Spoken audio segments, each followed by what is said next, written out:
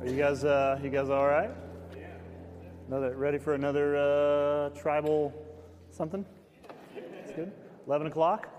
Welcome aboard. My name is Derek. If you are new with us, I am the pastor, and so there you have that. We're in the third week of a teaching series through what many people know is the. Hold on, time out. I was told I had to make an announcement. So forget about everything I just said. So if you came in the lobby today, which you didn't just materialize in this room, I know, but if you came through the main doors to your right, they're like this Valentine card making station. Which, by the way, we have finally found, after 7 years, we found a use for that triangular space in the lobby. We've been looking at it for 7 years. We're like, is it a coat place? Is it a nothing place? Is it a junk place? Is it an art place? Now it's just the thing we're doing in the city at the moment. So for now, back in Christmas, it was collecting toys. And now we're making Valentine's cards for some people who live in the assisted living center, just literally right through the woods here, back on the corner of Maple and Farr, and at the Campbellstone Retirement Center. And our goal is 350 Valentine's cards, and we're over 100 at this point, so right on for that. So when you leave today, grab a seat, grab a table, and make one. How did I do on the announcement? Thank you.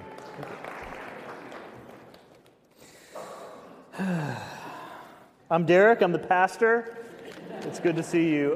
We're in this teaching series through a passage that you may know or have known as the passage called the Beatitudes passage, which is just a Latin form of the word blessed. And it's called that because every one of the 8 statements that Jesus makes in this passage, they all begin with the word, what do you think? Blessed. And so we've called this series Blessed. It's another highly creative title for us. And so we're just moving through each of these 8 statements that Jesus makes with the word blessed at the front. Now the thing is, each of these statements that he makes with the word blessed at the front, they're all about this condition of a person or the kind of person that is blessed. And so it kind of forces us into this dialogue about, okay, well, who does God call blessed and who does he see as blessed? And more importantly, who are the people through whom God is blessing the world? And so all of these things kind of interact with those questions. And so we're kind of really excited to go through this. They're all, as well, very upside down. It began with blessed are the poor in spirit, for theirs is the kingdom of heaven. That's sort of an odd thing to say. Last week, blessed are those who mourn, for they shall be comforted. So just sort of very, very strange things. And today's is quite upside down as well, so we'll talk about what that means. I want to show you this picture in just a second. This came in really late, as in yesterday, and I saw it, and I just thought, I got to use this just because, if anything, it's really, really funny. I don't even know who this guy is. Somebody just retweeted him, and I was like, I actually rarely ever actually LOL, but I did when I saw this, and then I sent it out to 25 people. I was like, this is so funny. But I know who this is, Sammy Rhodes, I don't know who it is, but it says, cars should have 2 horns, one that says, hey guys, and another that says, I will end you. Anybody agree with that? That would be nice to have the different, hey guys, and then this is it for you, that kind of horn. And if you live here in Atlanta, does anybody have a problem with the horn? Anybody do that? You're lying. Okay. Luckily, I walk most places, so I don't have to deal with that, but I do hear them a lot. So I just thought that was funny. I don't know if you like that or not, but it kind of goes with a little bit of what we're going to talk about today. Actually, a lot of what we're going to talk about today, and it's this statement that Jesus makes in this passage, and it goes like this: Blessed are the meek, for they shall inherit the earth. So we're going to say that together. It's on the screen, quite easy. Here we go. Blessed are the meek, for they shall inherit the earth. That is the question, is it not? Who gets the earth? Isn't that the question? Who gets the earth? Who gets the earth?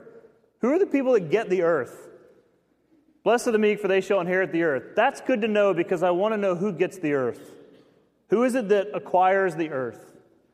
And if the answer to that question lies in the world around us, then it's pretty easy who gets the earth. We already know. It's the strong, it's the fast, it's the educated, the influential, the beautiful, the rich, the fortunate. It's the ones who get there first. It's the morning people. They get the earth. Are you with me? They get the earth. Who gets the earth? Jesus said the meek are the ones who get the earth. The meek inherit the earth. What does that even mean? Like, blessed are the meek, for they shall inherit the earth. And what does that have to do with us? What is he talking about? Well, the word meek itself is this. You'll see it on the screen. The Greek is praus. Say the word praus. This is the meek. And I've just given you a general definition here, but it's essentially, it generally refers to someone who is gentle and to the self-control that it takes to be gentle. And particularly in the face of conflict and struggle. So this is really the meat of it here. I mean, you could go home at this point, but please don't, that would be rude. But this is the heart of it. A meek person is someone who is gentle, but not just like that, that's who they are, but in the face of struggle and conflict, there's a gentleness which is fueled by this kind of self-control to maintain that gentleness. The meek sort of live between or right in the middle of the extremes. So the meek have this sense of control. And when you're in the face of struggle and conflict, that's like where you want to lose control. And that's where we often lose control, is it not? And the first thing that we lose control with typically when we're in conflict or we feel threatened is what we say. And so what we say typically is the first thing that indicates that, we're losing control. Are you with me on that? Okay, so you know what we're talking about. Now, for the audience at the time, when Jesus said these words, blessed are the meek, for they shall inherit the earth, they heard this differently than we do. Like, we hear that. We see it on the screen and we think, it's a cute statement, a little isolated thing Jesus said about the gentle people, the meek and the mild, right? And they get the earth. What a great promise, right? But they heard it very differently than we do, particularly if they were Jewish listeners. They're hearing it very differently. They're hearing it through the lens of not what Jesus is saying, but what Jesus is quoting. This isn't original to Jesus. This isn't something he just, it's not some riff he pulled out in the middle of a teaching like, this will be good, blessed are the meek, for they shall inherit the earth. He's quoting Psalm 37. Now let me read you parts of this. It's a long psalm. But the first part goes like this: refrain from your anger and forsake wrath. Fret not yourself, it tends only to what? Evil. So the first part here is just simply this. If you are attentive to your anger, if that's going to get the best of you, then that's only going to lead to evil. This kind of nice word for, here comes the behavior that follows my anger. There's going to be all kinds of things that happen if I give too much attention to my anger. So the psalm simply says, refrain from that. Don't let that fester. Don't let it grow. Fret not yourself. It tends only to evil. For the evildoer shall be cut off. Sort of a cryptic promise here from God. Like, in other words, evil at one point in the future will no longer be. But those who wait on the Lord shall what? Inherit the land. Okay, that's the first part. Now, Psalm 37 is essentially this psalm that has instructions from God to those who are quite perplexed by the incongruence of faith and hope and everyday struggles.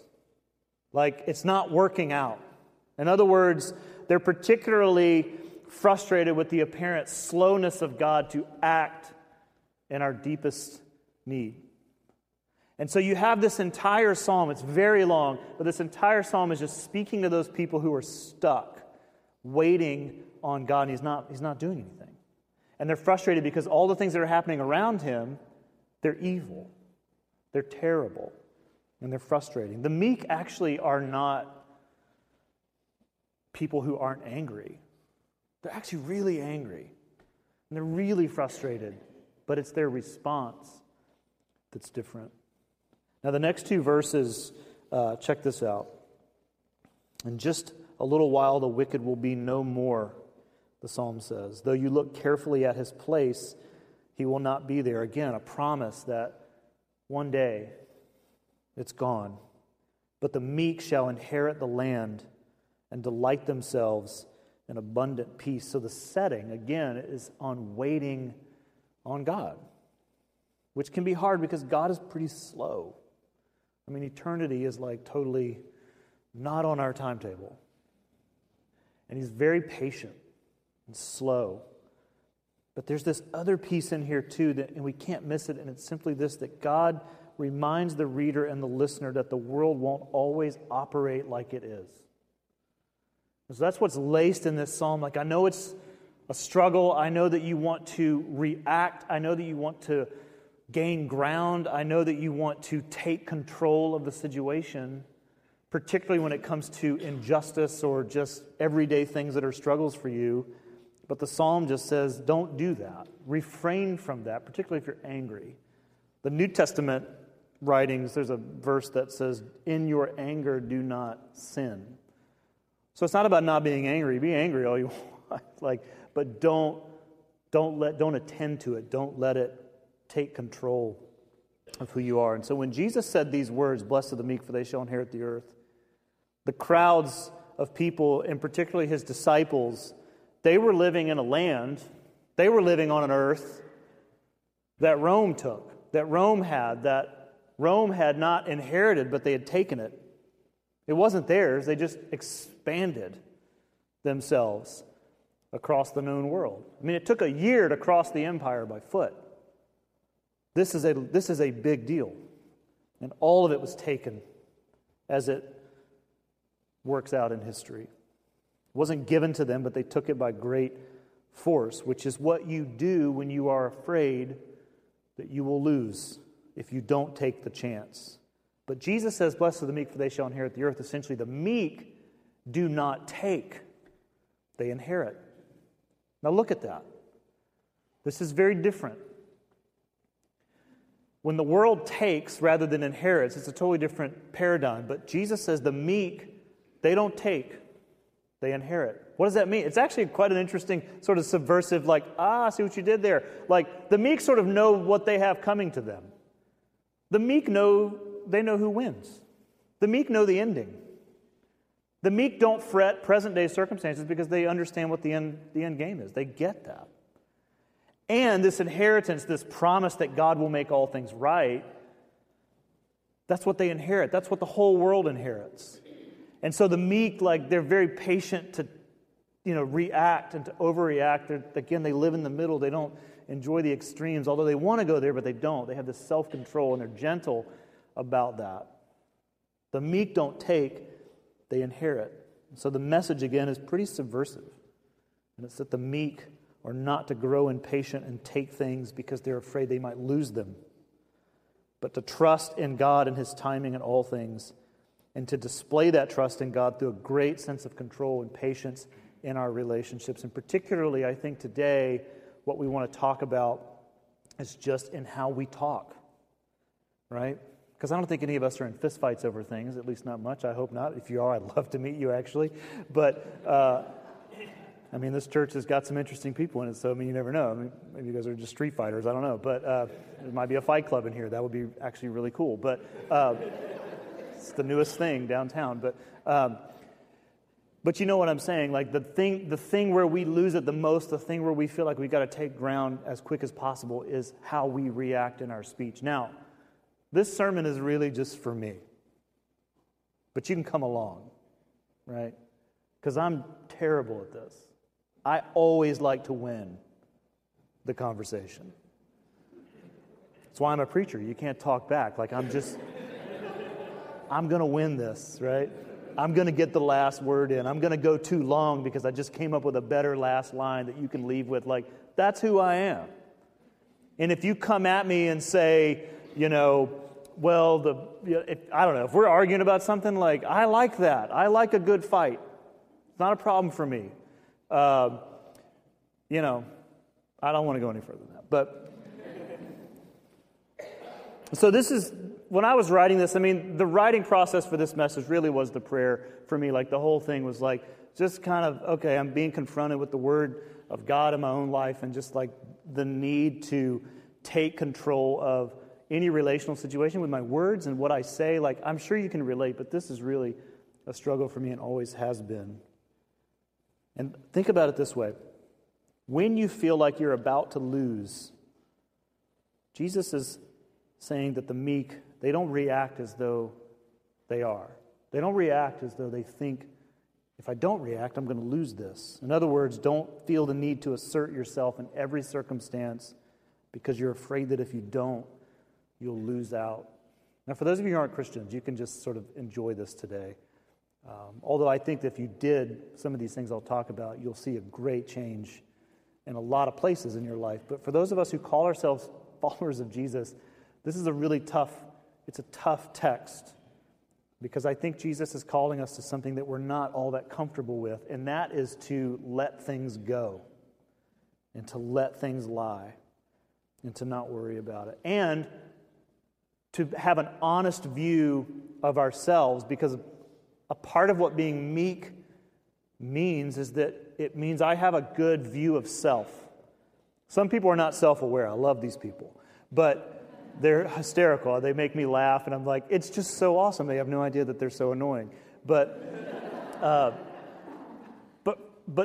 a meek person is very, very self-aware, particularly when it comes to their faults, right? John Stott, theologian, writer, he died a couple years ago, pastor of All Souls Church in London. Look at him. I mean, doesn't he just look nice? I mean, the eyes, they're just like, come have tea with me. We'll just talk about things with a British accent, and it'll just be great. Like, this picture, like, you can Google him, look at all the images, they all look like this. Even when he's in debate, he just looks so nice. And to hear him speak, and to watch him speak, and to read his writings, it's like, this is a guy you want to hang out with. This is a guy who's just so under control and gentle, and the picture should show that. But check out what he says. I throw this picture up there because you got to see this. He says, I myself am quite happy to recite the general confession in church and call myself a miserable sinner. It causes me no great problem.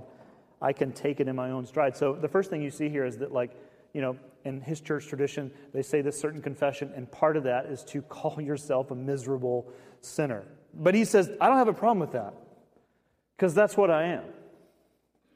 Next slide. But let somebody else come up to me after church and call me a miserable sinner, and I want to punch him in the nose. Go back to the picture. Isn't that great?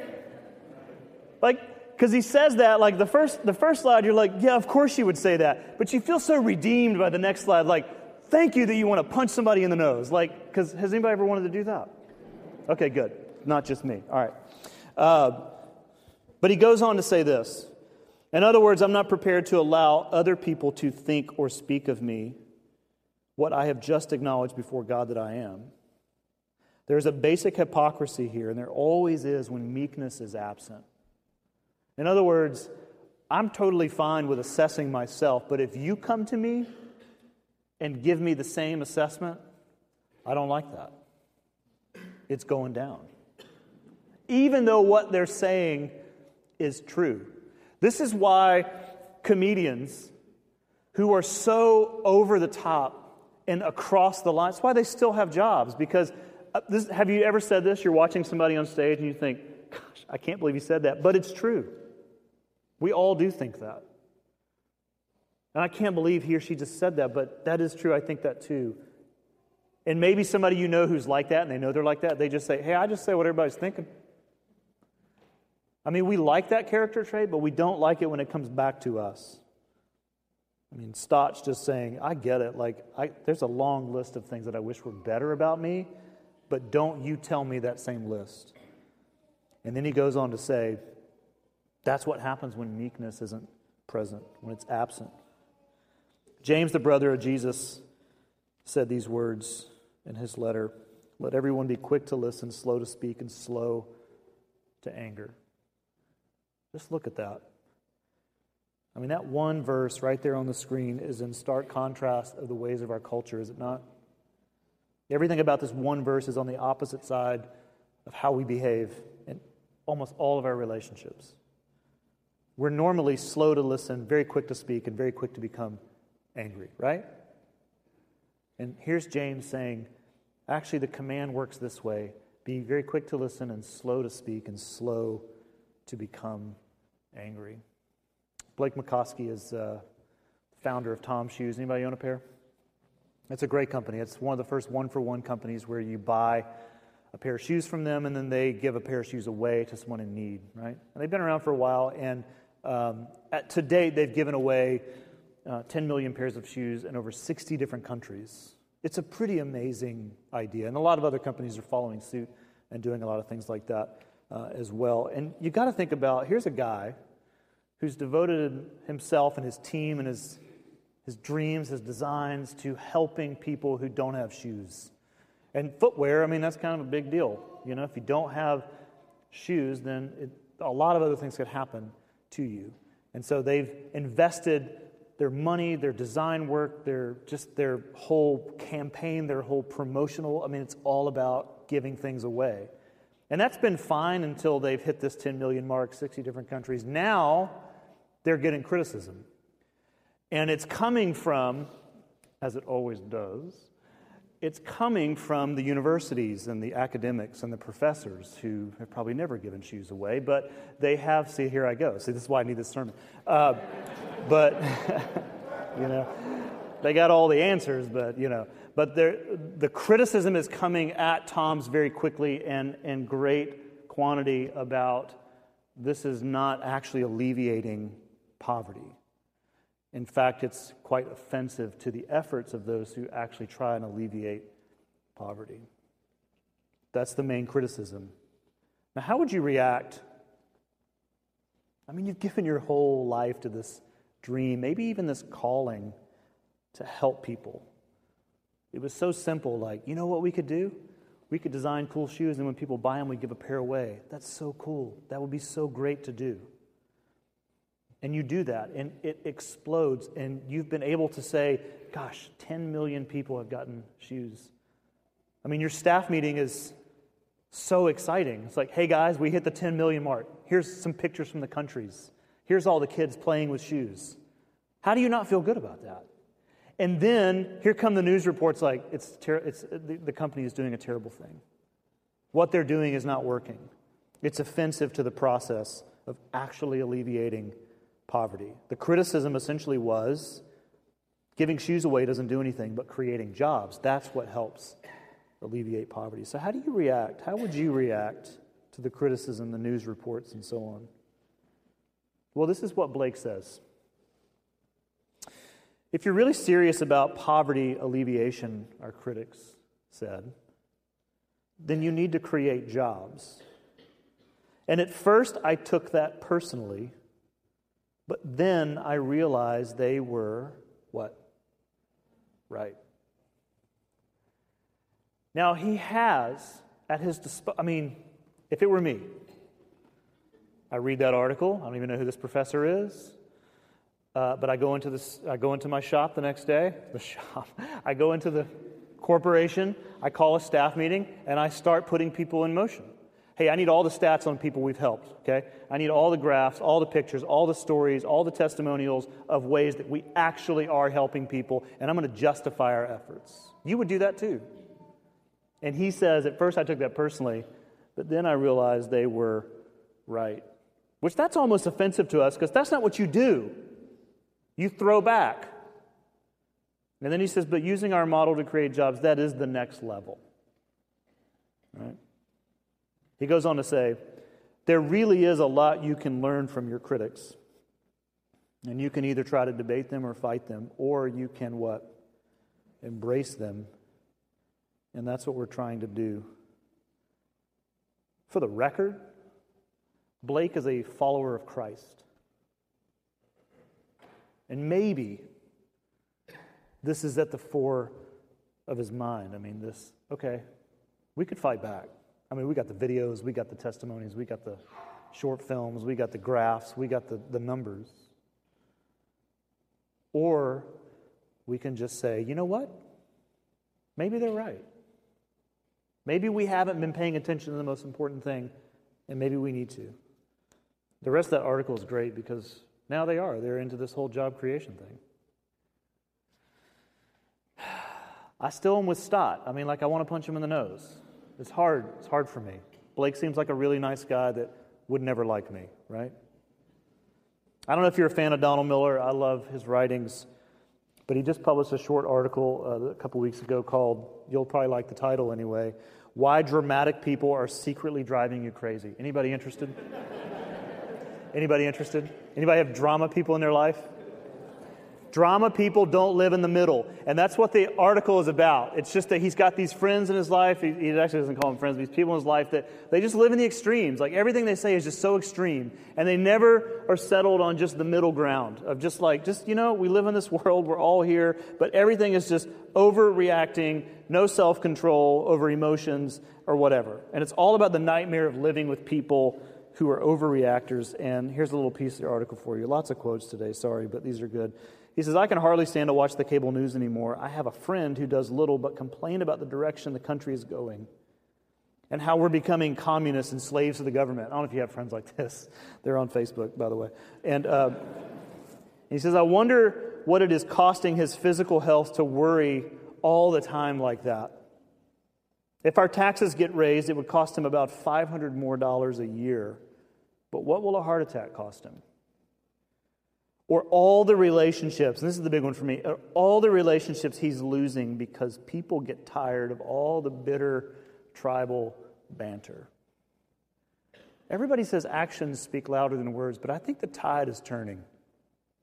I think we've gotten so comfortable in our culture that we don't really care if you're congruent in your speech and your behavior, but speech is outweighing behavior anymore.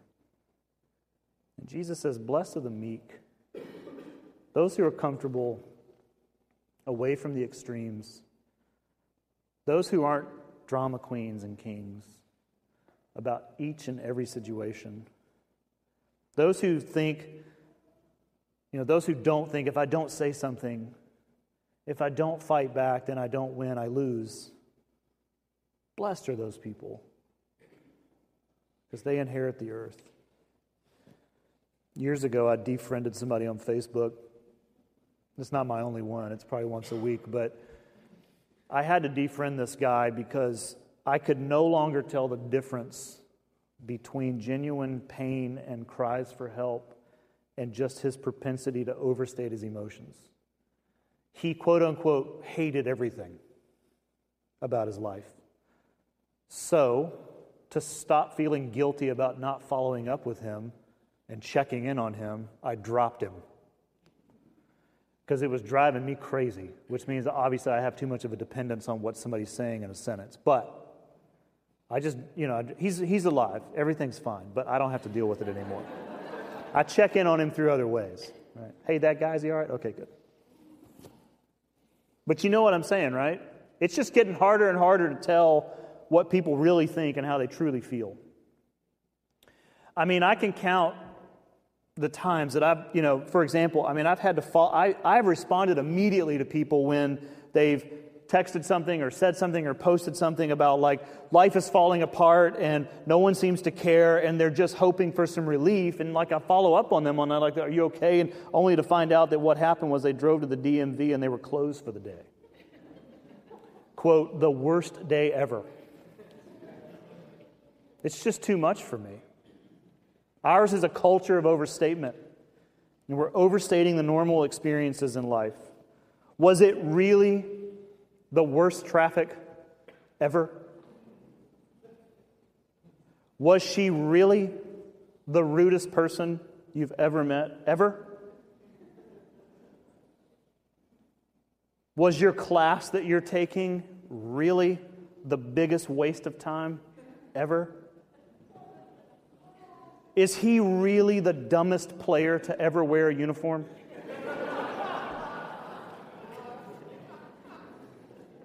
Now you're with me. Is he really the most inept coach in all of college football history? Time out. When you lose a championship game, you're not the worst coach of all time. If someone is even that person, they didn't make the playoffs. Are you with me? So, if your team loses the top game, I would not say that puts you in the category of the worst. Maybe the unfortunate, but not the worst. Do you really believe that that was your best day? Was that restaurant really the worst place? Was that church really the best? church you've ever been to? Were those days really the best? I think that what's happening is that we've grown quite afraid that no one will hear us. And so we can all share our thoughts to so many people now so quickly. And so we post extreme terminology because I think we're quite afraid that no one will hear us. And since we rarely receive immediate reinforcement on the things that we post and say and text out, we start to believe that no one is listening, and so we push further toward the extremes. Think about the two words, love and hate.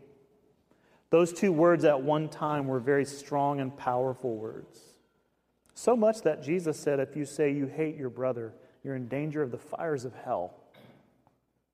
It's that important. And each one of those words describes this full commitment to a particular emotional stance. They are both the result of much thought, and they are slow to show themselves in conversations. At least they should be. But for us, to love and to hate everything so quickly and all at the same time is to drain those words of their power. And one of the results is that for us, we are missing out on the depth of reflection to experience the whole process of thinking things through before we react, the rolling over of things in our mind privately and in silence. We are less pleased with the middle, and it's the extremes we want, and I think it's showing itself more and more in our culture just through the way we react and what we say. And James reminds us, let everyone be quick to listen and slow to speak and slow to become angry. To be slow to speak and quick to listen is to essentially practice meekness. It's interesting. I mean, Jesus says, blessed are the meek, they shall inherit the earth. James is just a little bit of a spin-off of what Jesus said, but Jesus isn't even quoting himself. He's quoting the Psalms. It's all in there. I mean, from cover to cover, the Bible just keeps coming at us with the same sorts of things. And this one right here, like it's all about just being patient and waiting, not feeling like you're losing. It is to think things through and not to strike back so quickly. It's to assume that all of my experiences are do or die experiences. That's where meekness begins to weaken. And it is to believe deeply that if I'm going to be right, and I always have to be right, then I better state my case. I better get in there and make this thing work. I need to win this. But to be meek is to believe that I don't have to win. Isn't that hard? I don't have to win. And that I can be okay even if I'm losing, even if I'm right. Now, this doesn't mean if something's going on in your company or in your business or on your team that needs to be addressed, and if the right way isn't chosen, then things go bad. That's not what this is about. This is about when there's something going on in your life where you feel like God is absent, you feel like God's not showing up, and you feel like you've got to take the reins. It's also just the everyday relational things like just the stupid fights that we have and the stupid things that we feel like we got to win. And the whole practice of meekness in those circumstances can be really, really hard. But the meek are okay with losing at times. The meek are okay with just letting things roll. Notice what James says next. For the anger of man does not produce the righteousness of God. See, without immediate judgment and impulsive critique of any and every situation, if I withhold those things, it doesn't mean that I'm falling behind. According to James here, it actually means that I'm pulling ahead, like I'm living the kind of life that God desires. Jesus said, blessed are the meek, for they shall inherit the earth. The meek don't take, they just wait. They inherit.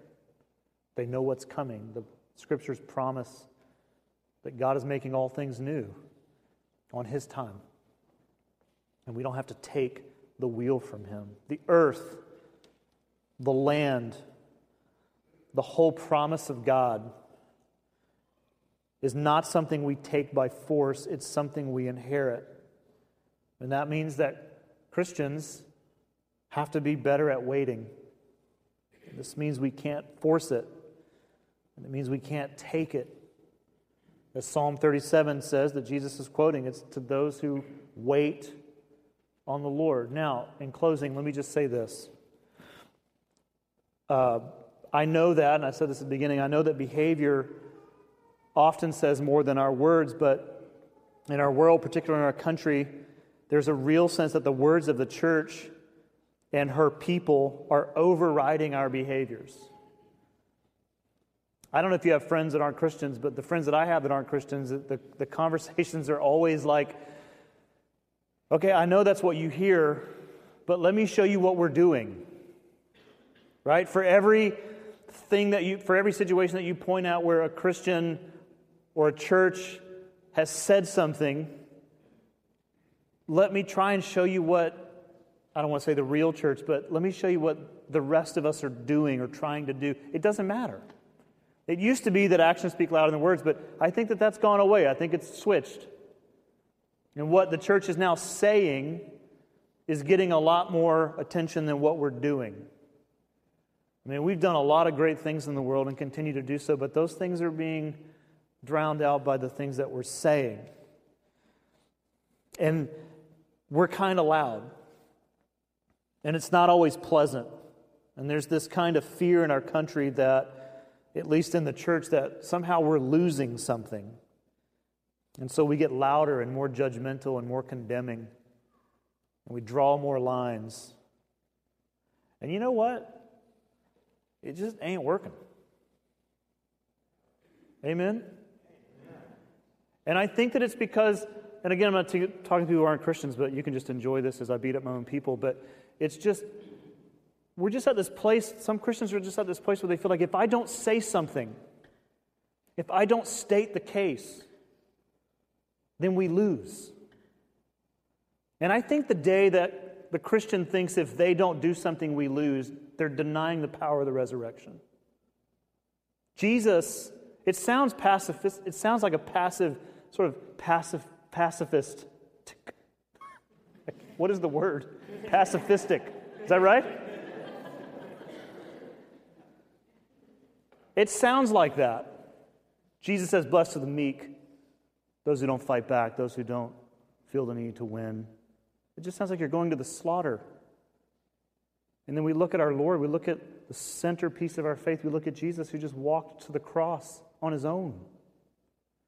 Or when he was arrested and Peter cuts the ear off the guard thinking, okay, we'll start the revolution, this ought to be good, we'll just, they can't arrest him. And Jesus just says, are you serious? Like, this is not how it works.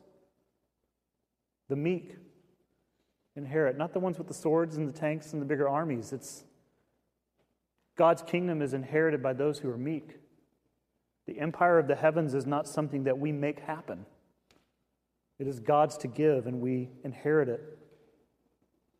But the church feels like if we don't say something, if we don't fight, we lose. And I find that sad. Because I feel like an empty tomb trumps everything. I feel like a guy who dies on a cross and comes back to life. I feel like that just wins every time. Amen? And so if you just feel like I'm in an environment at work where I'm the only person of faith, let it go. Or if you're in a family that's like, it's very difficult for you to be a follower of Christ, be meek. Or if you're just one of those people who watches the news and you think, there it is. You connect the dots to some little obscure verse in the book of Revelation. You go, well, there it is. That's the end. Give me a call and I'll send you everything in the past 2,000 years where people have said, there it is. Because I got it. Meek is about waiting on God to do his thing. It is not about him letting us do his thing. Amen? So, communion. It's always easy to tie communion in with days like this. I mean, you take the bread, you drink the juice, you're essentially announcing that the world will not always be the way it is. And that God came to earth and he lived and he died and he rose again. And we put all of our faith in that. And so as you take the bread today and drink the juice, remember that. If you're new with us, it works this way. The 2 tables in the front, 2 in the back. I'll pray. You can make your way to one of those 4 tables. You can take the bread and the juice there, or you can bring it back to your seat, spend some time in reflection, and then just take it there. It's up to you. But you have some time and some space to do that. I'll pray, and then you're free to move, and then we'll sing a song at the end together. God, thank you for today, and thank you for this teaching that your Son gave, a reminder of something you said many, many generations before Jesus said it, that the meek inherit the earth. And it's a fantastic phrasing of promise and hope. And God's hard for us. It's hard for us to be in situations where we feel like we're losing ground and we just want to say something. And I guess there are times for that. I guess there are times to make sure the right thing is done. But God, when it comes to this earth, when it comes to your grand design for us, when it comes to what you're doing in your kingdom, God, help us to trust that. And God, in just our everyday interactions, like just help us practice that, just in helping us be people who are much slower to respond. Particularly if we feel like we're going to lose. And God, when those people encounter us that don't believe the same things we do, and that we just listen. And God, for those who live and work in situations that are hostile, God, give them strength. Give them strength to be meek, to be under control. God, I pray for this city. I pray for the churches that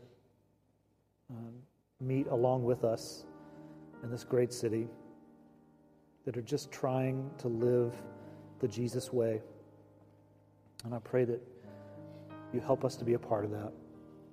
Thank you for this day. Thank you for the communion we're about to take. We ask that you bless it and that you bless this time for the next few minutes. In your name we pray. And everyone said, amen.